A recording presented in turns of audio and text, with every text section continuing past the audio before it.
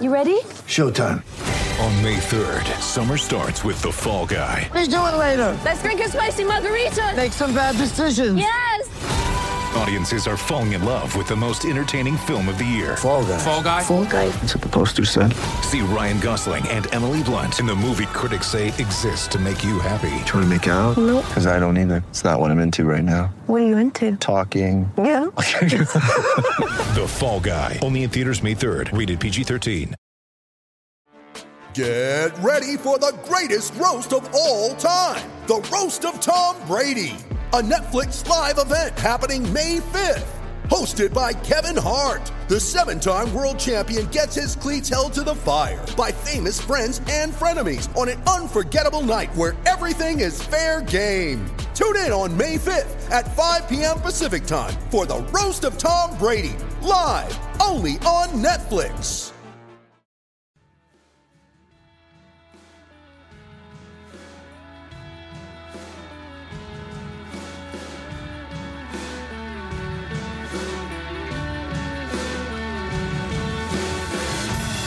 Hello and welcome to the Wisden Cricket Weekly podcast.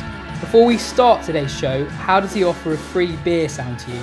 As a loyal listener of the show, we'd like to reward you with just that, free beer. Thanks to our friends at Beer 52, the UK's most popular craft beer discovery club, you have the opportunity to sip 8 free exclusive craft beers from all around the world. All you need to do is go to beer52.com/wisdom and just cover the £4.95 postage fee, and the beers will be delivered to your doorstep. As well as the beers, you get a magazine and a snack as part of the deal. They send subscribers a crate of beer every month, and there's a different theme for the beers each time. You're able to pause or cancel your subscription at any time. Anyway, on with the show. I'm Yaz Rana, and with me today is the editor-in-chief of the Wisden Cricket Monthly magazine, Phil Walker. How's it going, Phil? Yeah, surviving, yes. That's all I can offer. Surviving. Excellent. And with us for the first time on the show, we're very grateful to be joined by David Gower. David, thanks for joining us. How are you finding lockdown so far? Yes, we're doing all right. I have to confess we are sort of locked down in a very, very lovely part of the country in Hampshire with a little bit of space to play in. So it could be a lot worse. I have to confess that. We haven't run out of wine yet. Thank you for that beer offer. When Wisden comes up with the Lynch Barge 82 offer, I'll be signing up. David, we're going to base a lot of this show on your appearance on Desert Island Discs all the way back in 1984. Classic. I'd highly recommend our listeners to look back for that online after they finish this show. First off, David, do you remember doing that interview? Yeah, there are certainly gaps in my memory, but I do remember. Yeah, it was the Roy Plumley version, the original Roy Plumley, who is a charming man. What I can't remember, to be honest, is my Each and Every Choice from 1984. There would have been Genesis. There was probably a bit of Elton John. There would have been some classics. But I'm looking forward to you reminding me what on earth I picked. Yeah, it's a great list, actually. So you went Handel, Elton John, Genesis, Beethoven, Supertramp, Dire Straits, Al Stewart, and Ralph Vaughan Williams. What a top 8 that is. Well, and that's just unbeatable. I mean, surely that must be the finest ever edition. Ralph Vaughan Williams would have been Fantasy on a Theme by Thomas Tallis, probably. I believe so. I think that's right. I'm hoping, which is I still rate that as one of my absolute favourite bits of music. Actually, when I was young and trying to do other things apart from playing cricket, I spent a couple of years pretending I could play musical instruments. And you did the usual thing at school, learning the recorder first and then trying to learn the piano. And the one thing I could play on the piano from memory was a Thomas Tallis hymn, which is the theme behind the Fantasia on a Theme by Thomas Tallis. So there is a link even further back than 1984 there. Do you remember how fond Roy was of you, David? Because I've listened to loads of these old Desert Island discs, and he plays it quite straight down the line with almost all guests in that old school way, that old kind of received pronunciation English way, except with you. He was clearly a cricket fan and he was rather taken with you back in 1984. And it's a beautiful interview because he's trying to keep his fandom just about under wraps. But it creeps out. It creeps out quite often through this 40 minutes of radio gold. It was was a beautiful thing to listen to. It really is. I mean, I guess the word is avuncular because there would have been an obvious age difference. I mean, 84, was I in 84? Simple maths. I was sort of mid-20s, late 20s. And so actually relatively young for Desert Island Discs. It's a little bit like writing your own autobiography at the age of 21. Has the story really got any legs yet? And I took it at the time as something that was something of an honour because it's still an iconic show. Roy had obviously made it his very own show from birth. And I mean, you just imagine the number of people, the breadth of people who've been on that show before and since, and with all sort of subsequent hosts. It's an extraordinary icon that, it still has legs nowadays. I found it quite interesting hearing about the start of your career on the show. So I don't know if there was an element of false modesty, but it sounded like people around you at least weren't necessarily expecting you to become a professional cricketer even when you were 18. You said that you hadn't sorted out your own personal ambitions at that point. You're only playing Test cricket a couple of years after. So I find it quite hard to believe that you didn't have your heart or head set on becoming a full-time professional at that point. Well, I'll tell you what, in all honesty, as I sort of vaguely remember it, and of course there is an element here of you can probably sort of make it up to suit the story now, to suit the narrative. But as I remember it, first of all, for instance, going back to school days, you play all your sports. I mean, I was playing cricket, I was in rugby teams, hockey teams, all that sort of stuff. And you play all your sport as well as you can because the better you play it, the more you enjoy it. And that sort of sense of competition comes through. I don't remember saying things which I've always said. I don't remember saying, well, I'm going to play for England when I'm 18, 19, 20, 21, whatever it might be. And for the first few years of that sort of amateur, then professional career, I was just sort of living for the moment, just living in the moment because that's all you had to do. I mean, I learned the lessons. I had sort of Ray Illingworth at Leicestershire as a very strict captain, and you learned very quickly that there are standards to be met. But of course, again, the same principle drives you, which is the better you get, success is enjoyable. So, and then the upward spiral is the more you enjoy it, the better you play. The better you play, the more you enjoy it, and that's what you want to keep going as long as you possibly can until you hit whatever top level is your final level. So in those early years, it really was as simple as just playing. So, I mean, Raymond would give me lectures at Leicestershire. When I got through to the England team, age 21, and Mike Brearley was captain. And I remember, for instance, it wasn't a bad start, but second test match against Pakistan at Lord's, first morning, I got 50 pretty quickly, seemed to be breezing my way through the morning rather nicely. Played an atrocious sweep shot, which I missed off Iqbal Kazim, and was bowled. So I wandered off back in the pavilion, lunch beckoning, after which Mike had a quiet word, which was along the lines of, test matches are 5 days. You've got plenty of time to bat. Big scores are the order. Nothing changes. That was the same then in 1978 as it is now. Big scores and big totals put you in good positions to win matches. So, that sort of classic dilettante 50-something basically counted very low on his scale of worthiness. So you're always, that's when I sort of kind of started to realise that the game was a bit more serious. I mean, that sounds very casual now.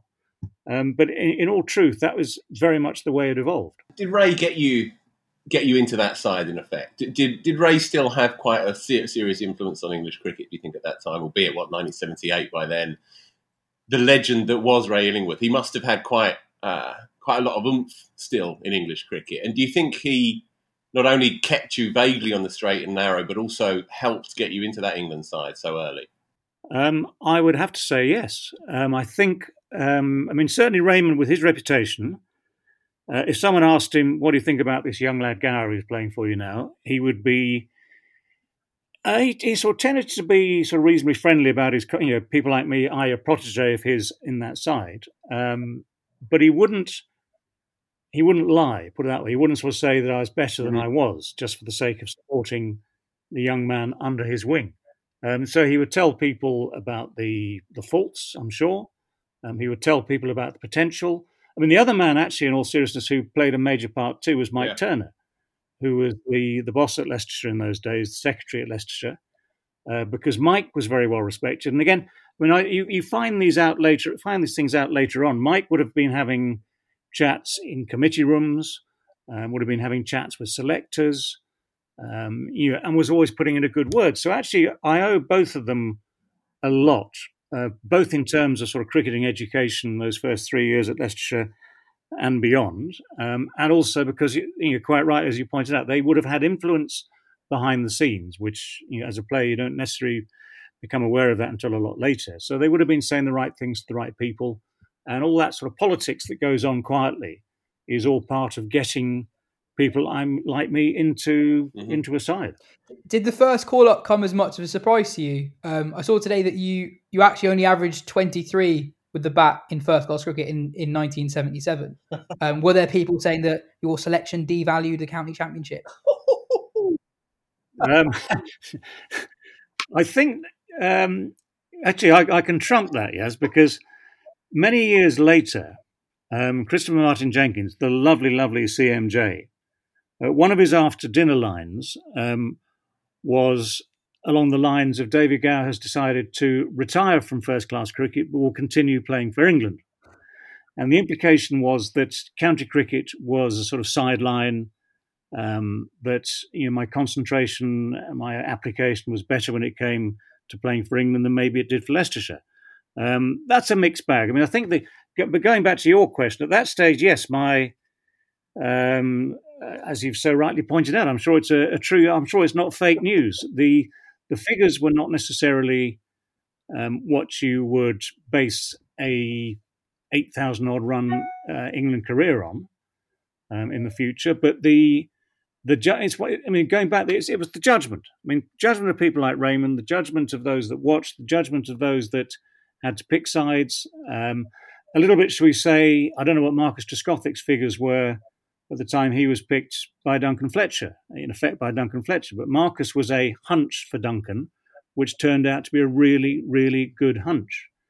And I mean, there are people who have that ability. I'm not necessarily one of them, who have that ability to look at, say, an 18, 19, 20-year-old and say, right, this man has what looks like all the right sort of talent, and the hard part is identifying the bit inside the brain that then makes it all work as the challenges get tougher. So, I'm very glad that whatever the figures were at that time, someone took that hunch on my behalf. And, of course, the opportunity was also opened up by Packer and by the fact there were various players who would have been senior England batsmen at the time who were therefore unavailable because of their signing up for Kerry Packer. So, I mean, that sort of combination of circumstances gave me a chance. And then, of course, I'm afraid the usual rules always apply. If you take the chance, you get a career out of it. If you fail to take the chance, then county cricket does become much more important. Do you think we go off stats too often when we're judging players, particularly players that are in the discussion for England call-ups? Well, I mean, it's an easy place to start, isn't it?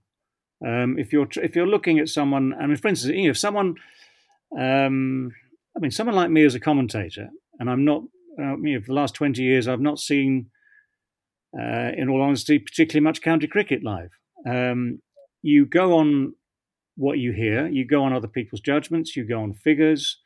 When you see someone for the first time, you instantly, I would say, have a sort of a feel as to how they shape. All the things when you're looking at, say, a young batsman, things like balance, timing, position, shots. You sort of build up an image very quickly as to whether a player looks like he might succeed. You're not always right.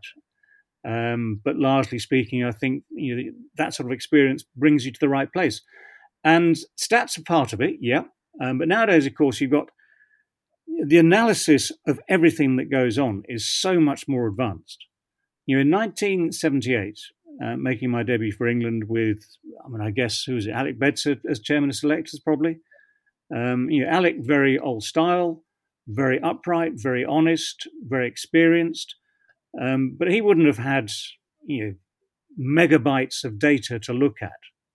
Where nowadays, of course, you look at all the analysis that's going on. I mean, it's hugely bigger and better than it was all that time ago. One thing that also stood out from the Desert Island Discs interview was you mentioned how you were working in the off-season in your early days at Leicester before you first play for England. Do you think cricketers in your era had more rounded educations, as it were, than current international cricketers, who a lot of whom have year-round professional contracts in their teens? Oh, that's an interesting one. I would say that, a lot depends where you came from in the first place. One thing that's changed also, if I go back to, for instance, to King's Canterbury, where I had almost five very good years, 4 cricket seasons, a couple of rugby seasons, a couple of hockey seasons, all that sort of stuff.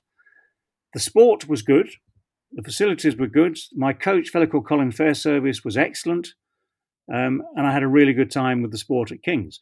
When I went back there to the privilege of opening the new pavilion, we used to have a sort of black wooden shed that was the pavilion when I was there. Suddenly this brand new sparkling glass and metal thing was built right next door to it, and about 3 times the size. I went back to the school to open that up.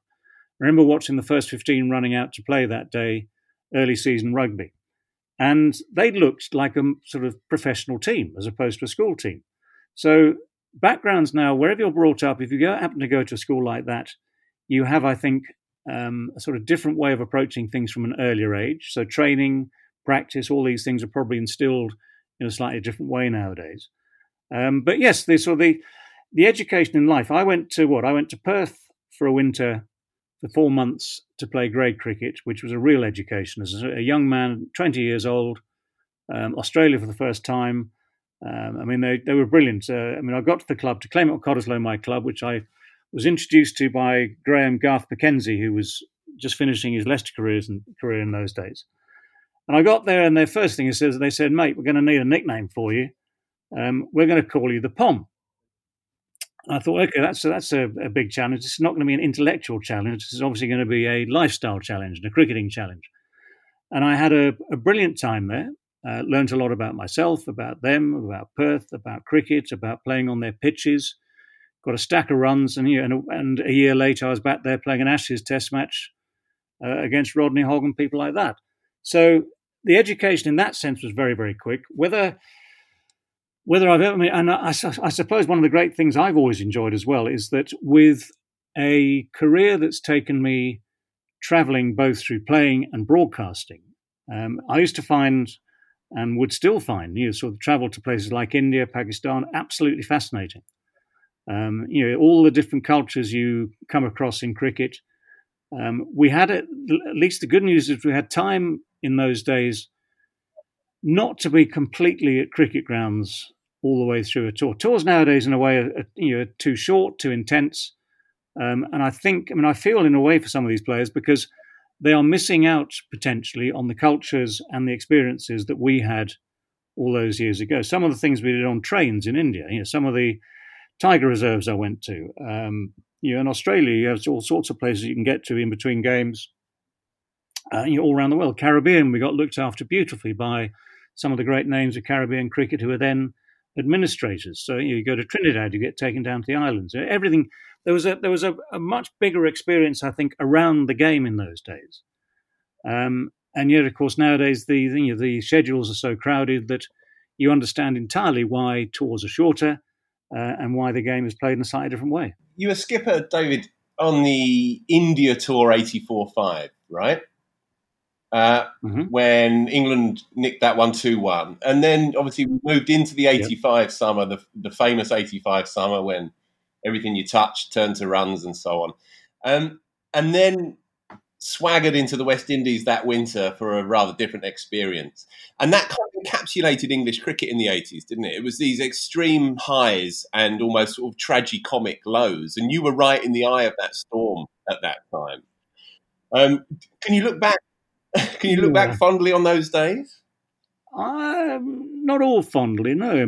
That's that sort of contrast, and I always remember for the right reason, not necessarily fondly, but for sort of lifestyle reasons. You remember the ups and downs, and they were pretty extreme. That India tour you mentioned started with the assassination of Indira Gandhi, so we had a political issue to deal with first up, and as captain of England, I was in the thick of that.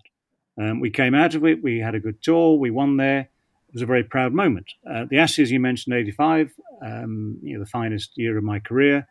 was a very special moment. When we went to the Caribbean in '86, if you remember that remark at the Oval on the balcony at the end of the Ashes series in '85, it was, "Well, I'm sure they're quaking in their boots," which was said with, when it's there, it's on tape. I look at it fondly.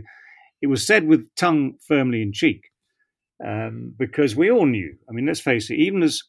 Even as an optimistic captain with the job of trying to instill and inspire confidence in a squad, I mean, we all knew. I knew full well that the West Indies man for man was stronger. Mm-hmm. My ambition on that tour of '86 was to do better than before in '84, an ambition I didn't fulfil. And I thought we would overall be better against them than we were. But they were incredibly strong. I mean, I still, whenever quizzed on this one, would say that the West Indies sides of that decade have to be, just the best sides ever. You can talk about Bradman's Invincibles. You can talk about the Aussies in the 90s. Many a time people have said to me, but the West Indies in the 80s, they didn't have a Shane Warne. And the easy answer to that is they never needed one. Their brand of cricket with brilliant batsmen, with a minimum of 3 90-mile-an-hour plus bowlers, but normally 4. If Roger Harper came on, that was bliss. If Viv Richards came on to bowl his brand of off-spin, non-turning off-spin, if Viv came on, places like Jamaica at Sabina Park with a good, hard, fast, bouncy pitch, Viv could bounce you just like Joel Garner or anyone else. Yeah. Of 2 paces. I mean, I clearly remember.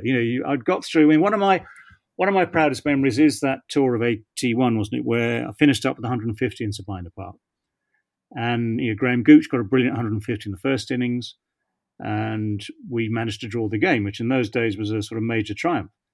But it was a quick, bouncy pitch. You had Holding, who do we have? Holding, Marshall, Croft, Garner, I'm guessing. I think one of them got injured at some stage. But you get through facing that lot on this brilliant batting pitch, but admittedly a quick and bouncy one. You get to Viv, and he sort of lobs a couple up in the air at you, which you think, don't do anything stupid with these. And then he bowls you a bouncer. So you're back on your knees again, ducking under yet another bouncer. You're a bloke whose main skill is battering balls into the far distance and making 8,000 runs of his own.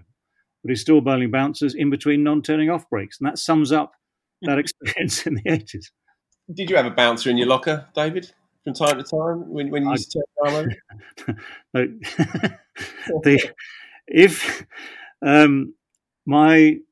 Here's another quiz question for you. My one test wicket, I'll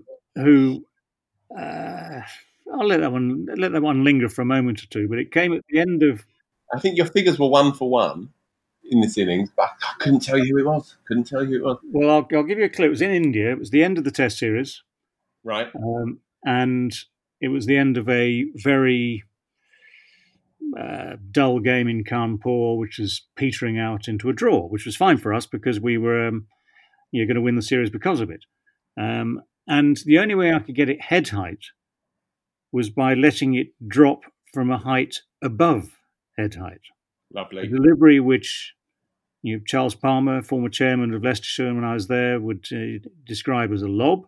Uh-huh. And he was a fine exponent of the lob. I too followed in his footsteps, became an exponent of the lob. And nowadays, sadly, of course, it is an illegal delivery. But I was dropping these hand grenades pretty much on the head of said batsman.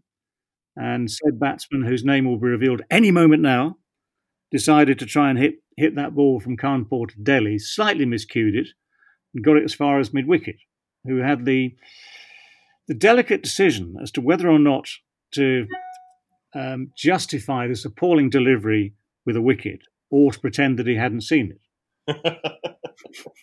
Who was at mid-wicket? Who took it? I think it might even have been Graham Dilley, actually.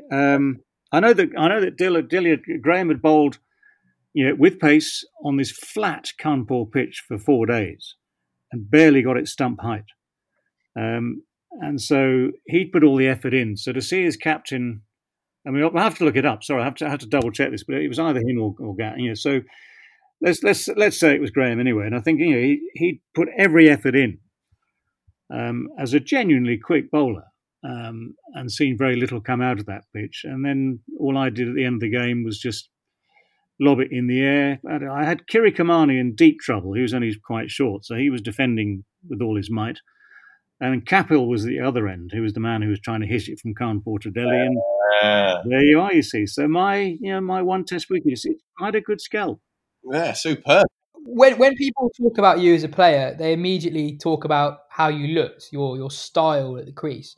Was that something that you cared about or thought about? Did you feel like you had a duty to entertain as well as scoring runs, or was it just something that came completely naturally to you and you never really thought about? Mainly the latter. I won't say I never thought about it. I mean, the style of play is what kind of you start with. I mean, the way I evolved as a player was much the way so I started that way, carried on that way. The conscious decisions were probably to carry on playing in that same fashion. Whether it was conscious or subconscious, I'm not quite sure, to be honest. But the sort of desire to entertain was partly for my pleasure, partly a sort of sense of that's what was expected. There were plenty of times, obviously, where you have to knuckle down and entertaining. I mean, again, going back to the Caribbean, for instance, as an example, the idea of entertaining was very low on the list. Survival of mind and body and all the rest of it. Those are the main things. Those are the things that were paramount in your mind, and trying to get some runs. So I mean, the odd occasion, I can remember letting myself down with that desire to entertain. There was one game I remember at the Oval against New Zealand, where normally speaking, the Oval was one of my good grounds. New Zealand, one of my favourite oppositions in terms of making runs, and that lovely man Jeremy Coney was on. Now, club cricketers would look at Jeremy thinking, well, how on earth is he count as a test match bowler? And I sort of was trying to take that view at the same time. And what they'd done is they'd put the standard cover field of sort of 4 or 5 men between backward cover, extra cover, mid-off, all saving one. And the challenge was to try and get it through. And I thought, okay, tried that a few times, kept hitting fielders. Then I thought I'd try and go over, because I can't really hang around. There's no point in hanging around to this. This man, we've got to get runs. We can't just block Jeremy Coney. And I tried to go over, miscued it, caught extra cover. So that worked in their favour, worked against me. And I then had to watch Lammy get 100, which he did with all due diligence by just playing properly. And those are the times you realise that actually, personally, one can take a different approach. And that attempting to entertain, attempting to move a game forward does come with an element of risk. I mean, I was happy to take those risks a lot of the time, and happy not even to think about it a lot of the time, just sort of letting things develop as they did. How frustrating, David, was it to have to hear people misconstrue this style for casualness, when in reality you were just as committed as the next man? It's just that it manifested itself in a different kind of aesthetic to other players, and it got misunderstood. That must have been an ongoing frustration, having to weather that misconception throughout your career. Yeah, I mean, again, it's a mix. I mean, I suppose, people ask you questions, for instance, at the end of a career, do you have any regrets? There were times, certainly, where the casualness became real. In other words, where if you are honest, you look yourself in the mirror, honest with yourself, and you say, well, was I really 100% ready for the day's play today? And if the answer is no, you've let yourself down. Of course, then you get into sort of letting teammates down. And there were days where the hunger wasn't quite the same. It's why I take my hat off to Graham Gooch, because Graham, as he progressed and developed as a man and as a player, became, every day to him was important, whether it was for Essex, for England, whether it was a first-class match, a test match, a one-day game, whatever it might have been. Every day was important to Graham, more so than most people I've ever played with. And I never quite got to that level. But certainly when people say, mean, there were days where you'd make a mistake, yes, or you get out, yes, and someone would say, "Oh, you're not trying," or "You don't care," and that's what hurts because, trust me, when you're walking off with a low score, you are at best disappointed. You're normally peeved, hugely peeved with yourself. It's normally yourself. You normally look at yourself and say, "Yeah, that was my fault." Every now and again, you look back and think, "Well, actually." Whoever it might be, whether it was Michael Holding, Richard Hadley, Imran Khan, whoever it might have been, Abdul Qadir, they bowled you a really decent ball which you could do nothing about. But most of the time, it's at least partly your fault. And it does hurt, and you do care, and you go and sit in the dressing room and you ponder it, and sometimes for a long time. Most of the time, I try and get over it quickly because it doesn't take long to realise what you've done wrong. And sitting in a dressing room with a towel over your head for hours doesn't achieve anything. So I would then sort of try and pick myself up and then think, right, if nothing else, at least I can talk to the next batsman. And you take your part, you take your place back in a team again, even if you've not had a great day yourself. And that works both ways. Teams look after you, you look after your team. It's a synergy. Is there a part of you that wishes that you played 30 years later, where the entertainment and performance are more closely aligned with each other?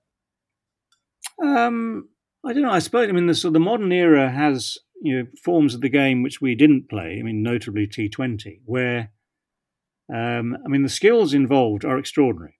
I used to think I had skills, for instance, for one-day cricket, which were in vogue at the time. You could back away and hit it over extra cover, front foot, back foot, whatever it might be. You could manoeuvre yourself at the crease, but there were no.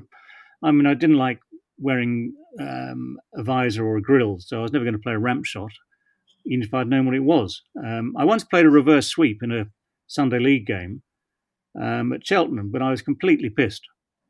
It was a game it took me by surprise. I wasn't really expecting to happen at all, and we'd spent 3 hours in the sponsor's tent on the edge of the ground at Cheltenham having a lovely time before the umpires arrived round the corner and said, "Skipper, we think we can get a start." I said, "What?" So we played this 10-over game with, of the 22 players on the field, I would say, I'm guessing, but I'd say 16 would have failed a breathalyzer comfortably. Did you middle the reverse sweep? Did you connect? I've had a go at 2, made contact. Lovely. And I remember I was caught at long off. I was quite proud because I had no idea I could hit it that far. Beautiful. Who was the game against? Gloucestershire. It would have been this must have sort of late 80s probably, mid 80s, late 80s. But we'd spent the weekend in Cheltenham, and it had hosed it down all Saturday night, all Sunday morning. When I got to the ground as a responsible captain at that stage, at that time of the day, midday, it looked like there was about 2 or 3 inches of water on the ground at Cheltenham, and it was still hosing down. So I sort of phoned back to the team who was staying at probably the Queen's Hotel or something in Cheltenham there, and they said, "Look, lads, relax. Have a few beers, whatever you want to do. Come down if you want lunch, but we're not going to play for a month." And walked across this tent. It was a guy called Roger Moore, not the actor, but a lovely guy called Roger Moore, who had a company called Duraflex, and he had the most fantastic spread in his tent. Cold buffet, Pimm's, 2 gorgeous girls serving the Pimm's. And as the afternoon wore on, the ratio of Pimm's to vodka to lemonade changed dramatically. So there was, and it wasn't getting softer, I can tell you that. So as I say, it came as a real shock. And I think it was Merv Kitchen was one of the umpires, sort of poked his head through the flaps of this tent, which is now battened down against the weather, at about 4:30, and said, "We can get a start at 5:10, 10 overs each. Good luck." So I had to send Nigel Bryars, who was my vice captain, out to toss because I didn't trust myself to get that right. And we took it from there. There were 2 or 3 players unconscious, so unavailable for selection. And the ones that were sober found it very frustrating because, for instance, I think Gloucester, we batted first. Gloucester chased, and they probably had 70-odd to make, something like that in 10 overs, which is easily gettable. Andy Stovall opened the innings sober, got about 40-odd probably. But he couldn't always get the strike back from those who were pissed at the other end. So it was an extraordinary game. David, can I ask you, what's the best drunk innings you saw in the 80s? I wonder if it might be Beefy's. Was it against maybe Queensland for England on tour when he staggered out there? It might not have been against Queensland, but I think it was in Australia when he staggered out there without his bat. Got pretty much to the crease. Yeah, well, yeah. I use that story. I think I might have embellished it slightly, but I use that story as when I do the stage shows, and it's the gist of it is great. It was at the Wacker. Yeah, right. And we were playing West Australia at the same time as the America's Cup was on off the coast of WA there. And Harold Cudmore on the British boat, Whitehorse Challenge, were having a go at that. We got invited down for dinner at their headquarters in Fremantle. So it was the usual suspects, Botham, Gower and Lamb. We had a most fantastic night. The hospitality was excellent. The food was brilliant. The company was great. The wine was plentiful. We left Fremantle at about 2:00 in the morning. And I think Ian and Lammy decided they hadn't really had enough at that stage. They were still thirsty, so they sort of emptied a couple of minibars. Whereas I had plenty, so I'd just gone straight to bed. So the morning comes, and one of the things that Ian refuses to acknowledge is a hangover. So he will always hide a hangover as best he can. But the story basically goes that he spent the entire morning before game starts plunging his head into a basin of ice water with the physio overseeing. And then when it came to his turn to bat, we sort of sent him out waiting to see how far he would get without the bat. Because he walked out. He walked out with the arms swinging, and the bat would transfer from one hand to the other, and he would swing the arms and make himself look bigger and better every stride he took. And he carried on doing this, and he got all the way out there. So, I mean, the WA guys had all heard about the story about the night before. I mean, everyone within 50 miles of Perth had heard about the story about the night before. So they all sort of greeted him at the crease and said, "G'day, mate, how are you?" And he said, "Never better, never better. Feel great. Fantastic." Yeah, mate, have you forgotten anything? Looks down at his hands, no bat. So that's how the story goes, and I will tell it as often as need be. That's amazing. Didn't he get 70 odd as well? He got about 80. Yeah, he got 80. He got 70 or 80. And we'd all struggled. I mean, the rest of us had sort of, the ball was swinging in the Fremantle Doctor there. And we'd all struggled against this swinging ball. He just smacked it around for 70 or 80. When questioned at the end of it, and when he could actually speak properly for the first time all day, we said, "Well, how on earth do you do that?" And he said, "Well, I was seeing three, so I hit the middle one." Amazing. In fairness, some of my best club cricket performances have come with a raging hangover. Well, let's face it, the great Garfield Sobers, Sir Gary used to say if he'd had a late night, it made him much more aware of his duty to the team. So, I mean, for instance, the odd 100 at Lord's for the West Indies against England would have come after a sort of 3-4 o'clock in the morning, I suspect. And, it seemed to fire him up. So it's a bloody good excuse to have a great night out. If you can get 150, it makes it a really good story. If, unfortunately, you get naught and have to slink away and sleep it off, then no one actually repeats that story. Yeah, I guess those stories don't get told quite as often. Yeah. On the Desert Island Disc, as you say, that was reasonably early in your career, and you were asked about what your plans were for retirement, and you actually said that you weren't overly keen on staying in the game. You said that you wanted to potentially have your own travel company. So how did that transition into the commentary box come about, and was that something that you were initially very keen to do and then subsequently enjoy? Yeah, it's obviously a lie. Whatever I said then was a complete lie.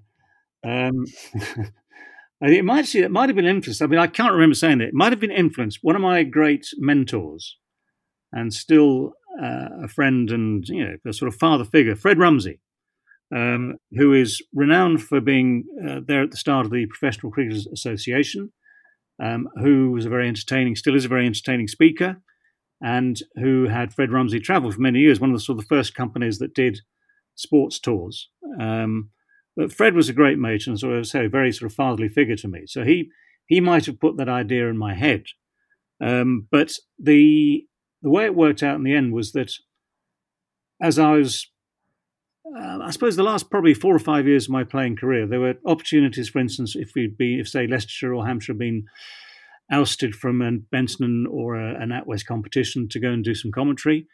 I did a couple of summers down in Australia for Channel 9, the World Cup in '92, and the following summer did the Australia-West Indies series when Brian Lara was first making a big name for himself.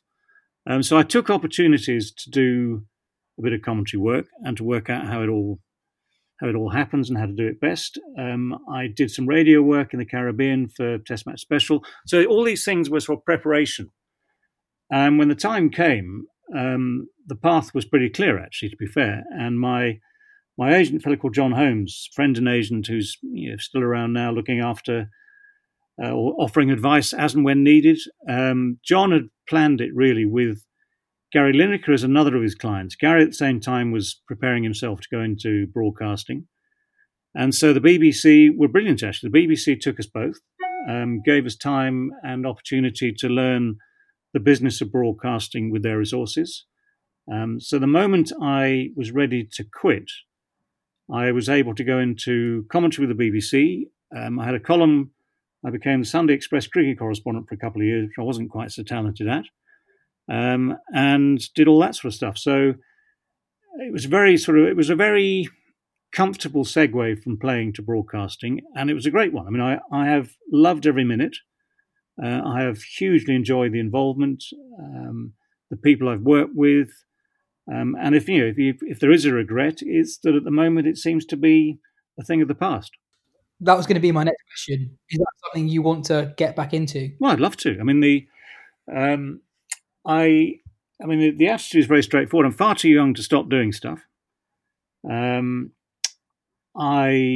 love I've loved the involvement. The game has given me so much. Yes, I mean, I could try and wander off and do some more travelling. I could take a gap year.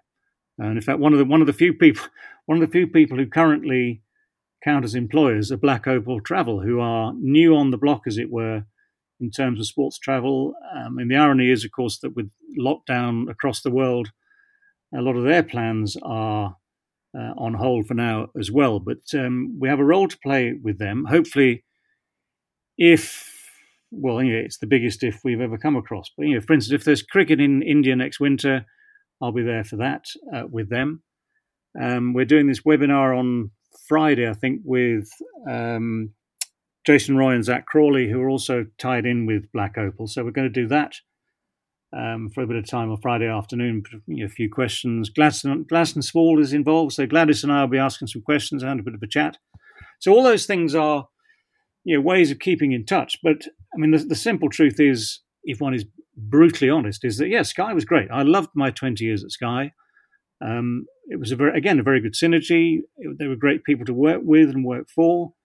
I have to say the money was good, and I missed two things. I missed the involvement, I missed the fun, I missed the people, I missed the cricket, and of course I missed the money.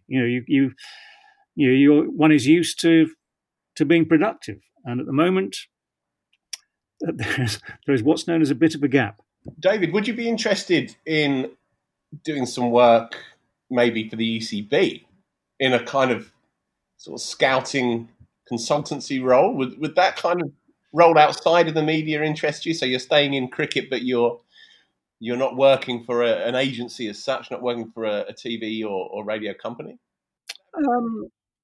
I had a chat with Tom Harrison a couple of months ago now, start of the season. So a sort of friendly lunch, see if there's anything going type conversation.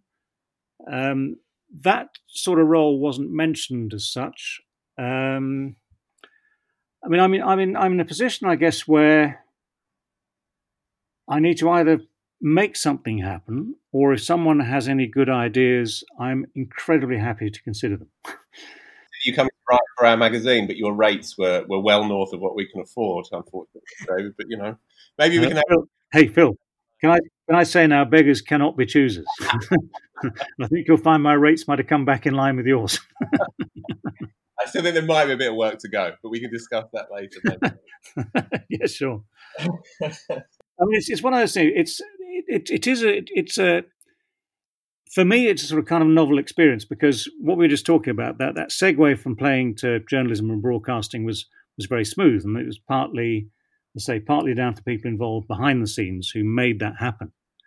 But the opportunity was there. I think I can say that it worked pretty well. I mean, a lot of the stuff I see, for instance, on Twitter, or saw at the time when Sky said they were going to let me go, was very supportive. And there's still stuff going out there right now. So I think I got it reasonably right. So I think I'm pretty good at it. And it would be lovely to get back into that sort of environment. But of course, the challenge is this: when you're in the current era, it is very, very obvious to those in broadcasting that, and in journalism, even, so the trends are different. I mean, I learned so much from being within close proximity to the great man himself, Richie Benaud, the likes, all those guys, Tony Gregg, all those people I worked with at Channel 9 first up.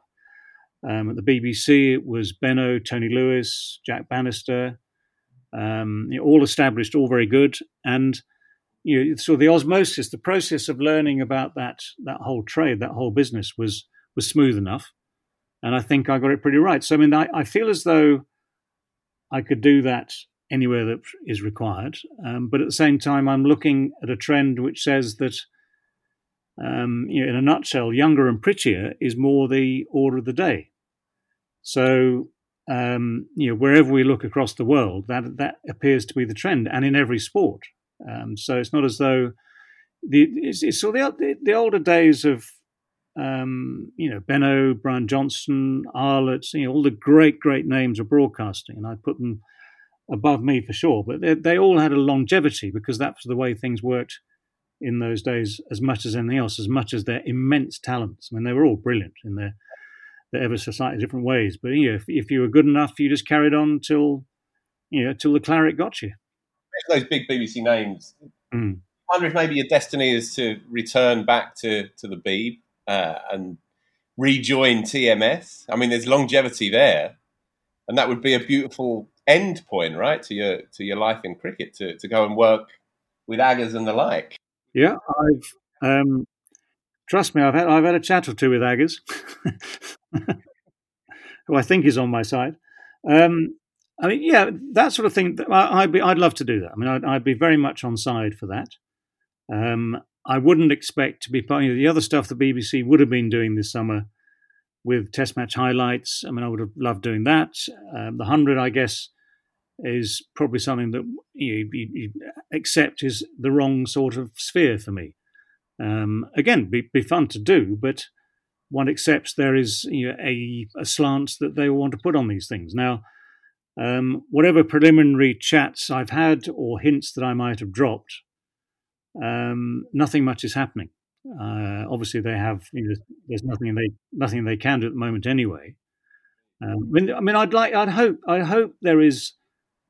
I'd like to think anyway that there is scope for every element. For instance, TMS, which is brilliant, has evolved a lot over the years, and we can listen to some very skillful broadcasting from younger folk, from both sexes, from players, ex-players, non-players. There is an eclectic mix in that TMS box, which has always been what makes it, or made it and makes it special. So, but I hope, I'd like to think, and Jeffrey, of course, has been around for a couple of thousand years as well. He has the voice of experience. I mean, one hopes that there is space for experience and broadcasting skill, to be honest.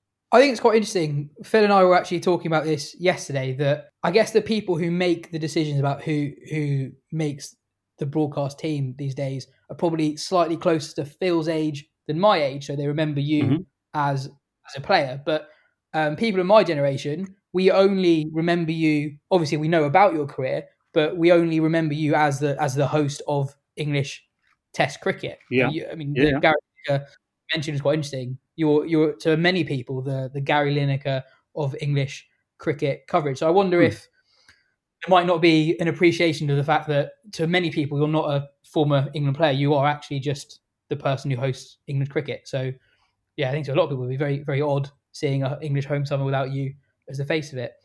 You have essentially been in the spotlight in innings cricket since you were 21.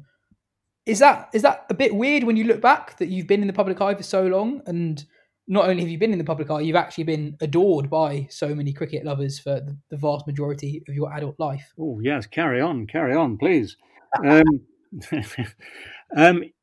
It's not weird. No, I mean it's because you become used to it. I think the hardest part is probably the first bit. Well, I don't know. Even that's not true because the first bit, as I said earlier, everything you do is sort of pretty instinctive. It's pretty natural, and really thinking at the age of say 21 about the long-term consequences. That comes to you probably halfway through a Test career. I mean, in my case, 15 years worth? Well, probably within a couple of years of playing Test cricket, you start to realise how very serious it can be or must be. And you have your ups and downs. You get dropped a couple of times. So you realise that it's not just a breeze. It's not just easy, and that comes very, very quickly. But then, being in the spotlight, a lot of that depends actually on who you have around you, because there is an inevitability, I think, that in dressing rooms where things are said very honestly. Tall poppies will be cut down to size in dressing rooms because there is a very strong team ethic. You need that same ability as a captain, as a player, to allow flair to have its day, of course. So the great players, the Bothams of this world, don't have to obey the same rules necessarily as others. And I tried to understand that as a captain, where I didn't want to have a one-size-fits-all strategy for dealing with people under in my teams. But then around you, the people that you are friends with, your sort of friends outside of the game, the fans, I mean, the people that will come and speak to you, all these people keep you at a level. And I think if ever you sort of develop too much of a sort of self-regard or a pomposity, you'll find that'll be cut out of you pretty quickly. So it is actually a very good way of keeping yourself balanced. Marriage is quite a good thing for that as well. You then find out who's in charge in no uncertain terms. So I mean, you have life goes on around this. So the spotlight thing also for someone like me, it's not permanent. It's not a sort of film star, soap opera, whatever it might be, existence where wherever you go, people assume you're being trampled on or interrupted, or one can hide. One can sort of, it's not an uncomfortable level of spotlight. It's a bit of a spotlight, but not particularly bright one. So things go on very naturally and very normally around it. We've got a few questions in from our listeners. This is what you might enjoy from Ian Davies. Who is the bowler you feared the most, and what's the best Merlot you've ever had?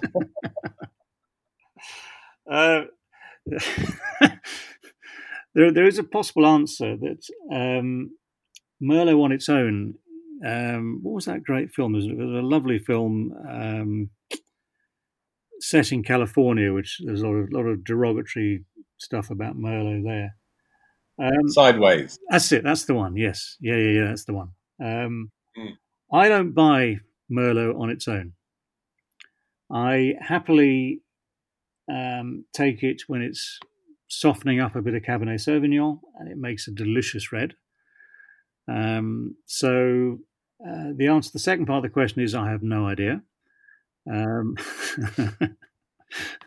the bowlers one most fears. Well, I could sort of probably list half a dozen West Indians, or I'd probably list about 20 West Indian quicks who in the 80s would all inspire some sort of anxiety in you.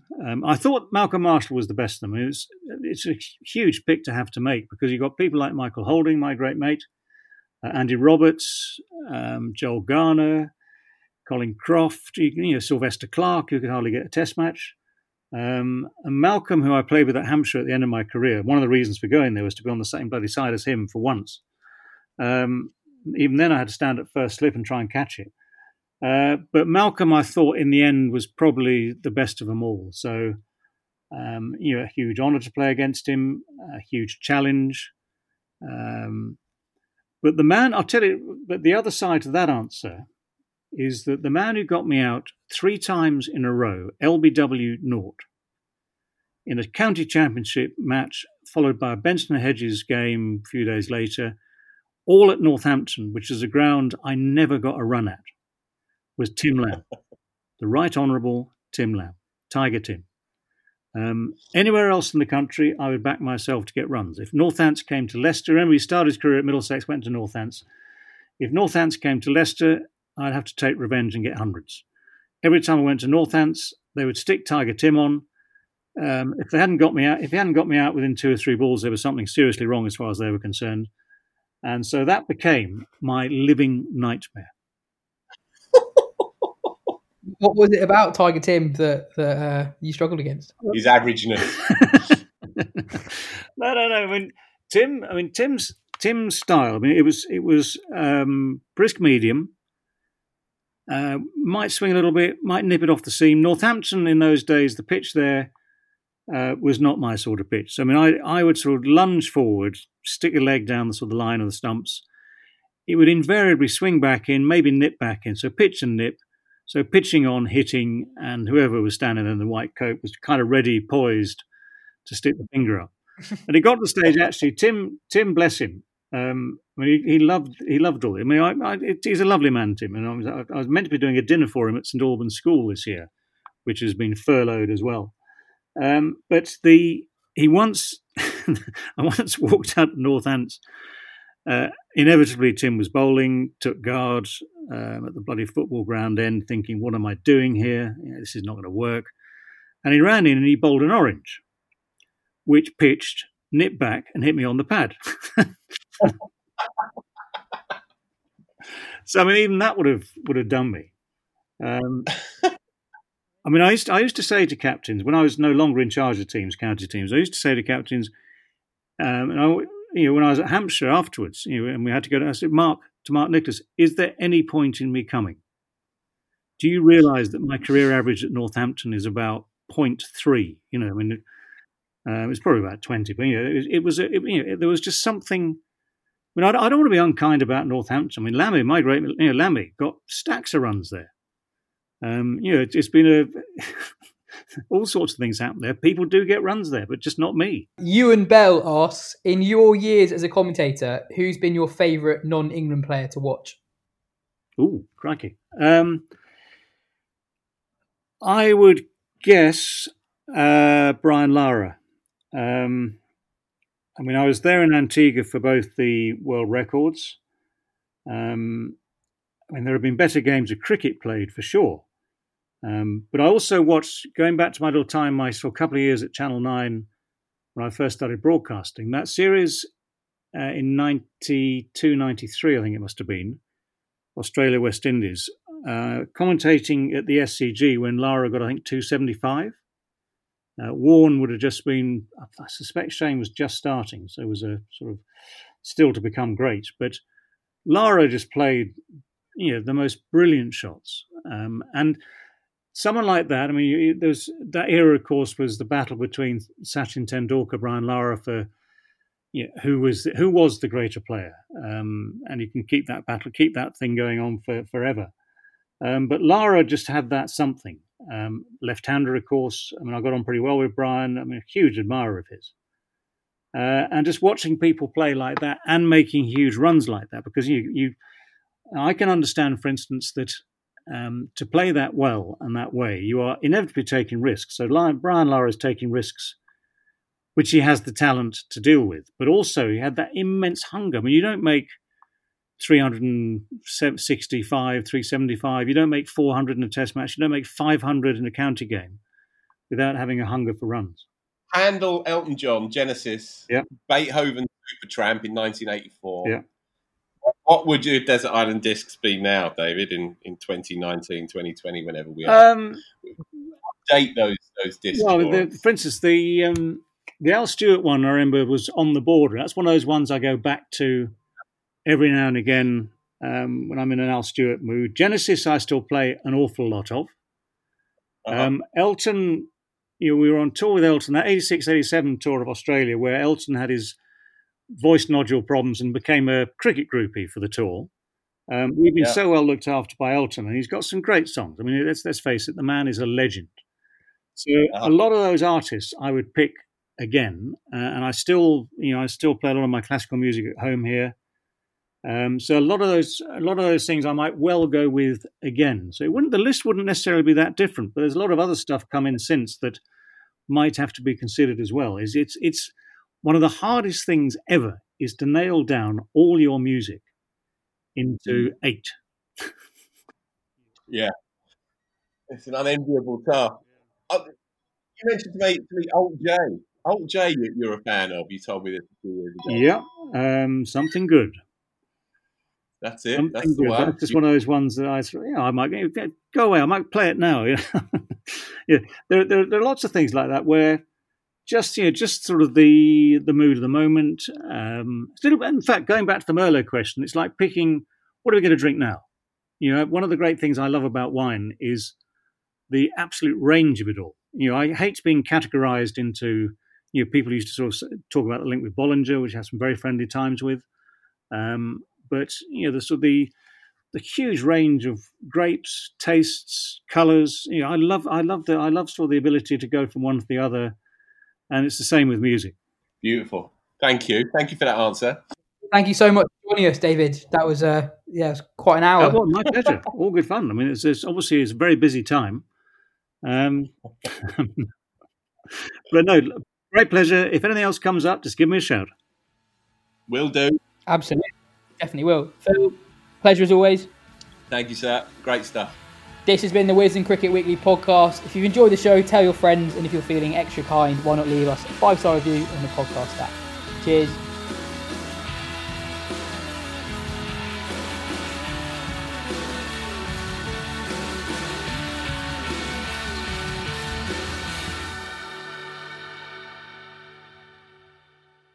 Sports Social Podcast Network.